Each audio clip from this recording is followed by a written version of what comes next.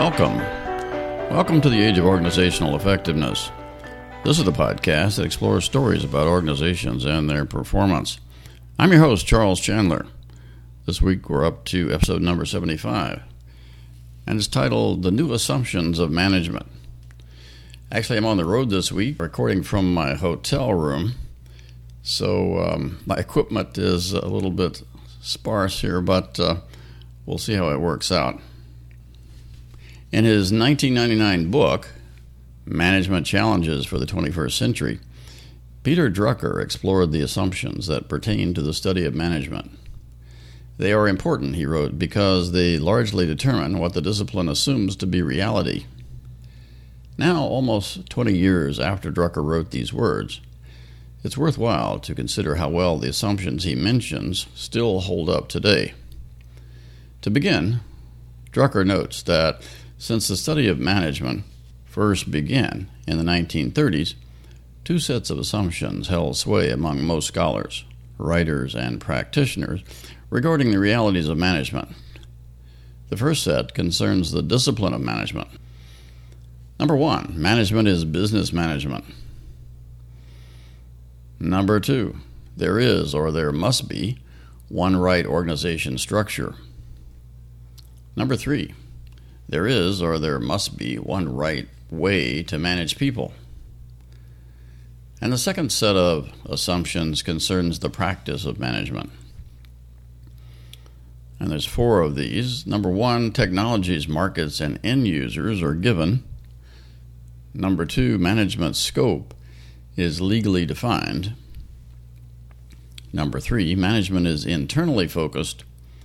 And number four, management scope is defined by political boundaries. Drucker believed that every one of the above assumptions had been replaced by 1999 when he was writing. And the new assumptions, he said, were as follows. For the discipline of management, number one, management is the specific and distinguishing organ of any and all organizations, not just for business. Number two, the best structure for an organization is one that fits the task to be accomplished. So there's no longer just one right organization structure to be found, but the structure should fit the task to be accomplished. Number three, instead of having one right way to manage people, which was command and control, Drucker now said one does not manage people. The task is to lead people. The goal is to make productive the specific strengths and knowledge of each individual.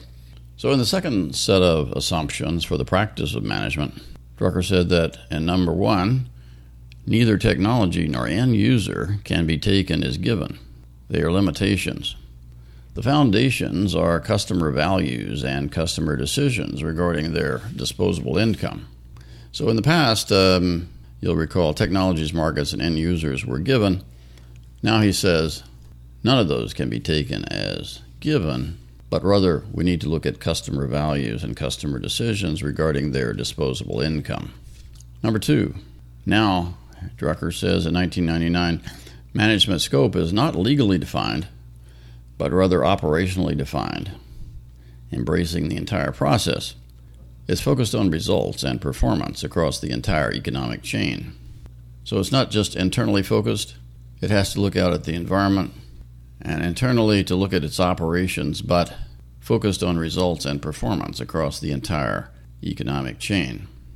Number three, results of any institution exist only on the outside. Management exists for the sake of the institution's results. It has to start with the intended results and has to organize the resources of the institution to attain these results. It is the organ to make the institution, whether business, church, university, hospital, or battered women's shelter, capable of producing results outside of itself. So instead of being internally focused, as was the case for many years, management now needs to be externally focused. And number four, national boundaries are important primarily as restraints. The practice of management, and by no means for business only, will increasingly have to be defined operationally rather than politically. So in the past, most organizations were focused within their country's boundaries.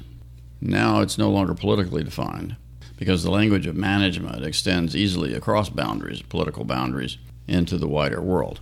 But now, almost 20 years on from Drucker's writings, I would submit that the following updates could be made to his list in line with what we've been talking about on this podcast, such as management by positive organizational effectiveness. So for the discipline of management, yes, management is the distinguishing organ of any and all organizations in the business, government, and nonprofit sectors, in other words, throughout the economy. But it's also required when several organizations cooperate to tackle specific problems in society to support the common good. In the case of number 2, the best structure for an organization is the one that is most effective in serving its chosen environment, not just focused on the task internally, but focused on how best to serve the chosen environment, because that is what's necessary in order to survive and thrive. Number 3, one does not manage people. As Drucker said, the task is to lead people. The goal is to make productive the specific strengths and knowledge of each individual, but I would add it's also to make the specific weaknesses of each individual irrelevant by teaming them up with others that have the strengths where they are weak. Now into the second group of assumptions for the practice of management. And the updates I would suggest could be as follows. Number 1, neither technology nor end user can be taken for granted, as Drucker says. They are limitations. The foundations are customer values, customer decisions, and customer behaviors, particularly surrounding the use of their disposable income, because behaviors are things that we can observe directly in the field. Uptake, adoption, and use of the organization's offerings by its customers in the surrounding environment validates the results chain and indicates that effectiveness is taking place. In the case of number 2, management scope is not legally defined, but rather operationally defined, embracing the entire process. It is focused on results, performance, and effectiveness, particularly across the entire economic chain. And effectiveness is the key, higher-level indicator that we're focused on in management by positive organizational effectiveness. Assumption number 3 for the practice of management: results of any institution exist only on the outside. Management exists for the sake of the institution's results, but it has to start with a portfolio of expected external outcomes to be generated by its offerings, and has to organize the resources of the institution to attain these results. Management is the organ to make the institution, whether business, government, or nonprofit, capable of achieving results outside of itself. And finally, number 4, national boundaries are important, primarily as restraints. The practice of management, and by no means for business only, will increasingly have to be defined operationally rather than politically. There's really no change from what was suggested by Drucker on that one. So it's been rather brief today. I wanted to have something in the feed for you to think about this week. What we've tried to do today is to revisit some of Drucker's wisdom from about 20 years ago to see how it fares today.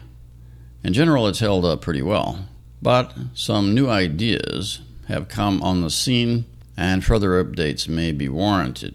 We'll have to continue to revisit this as time goes on. So that's about it for today. Join us next week as we again consider stories about organizations and their performance.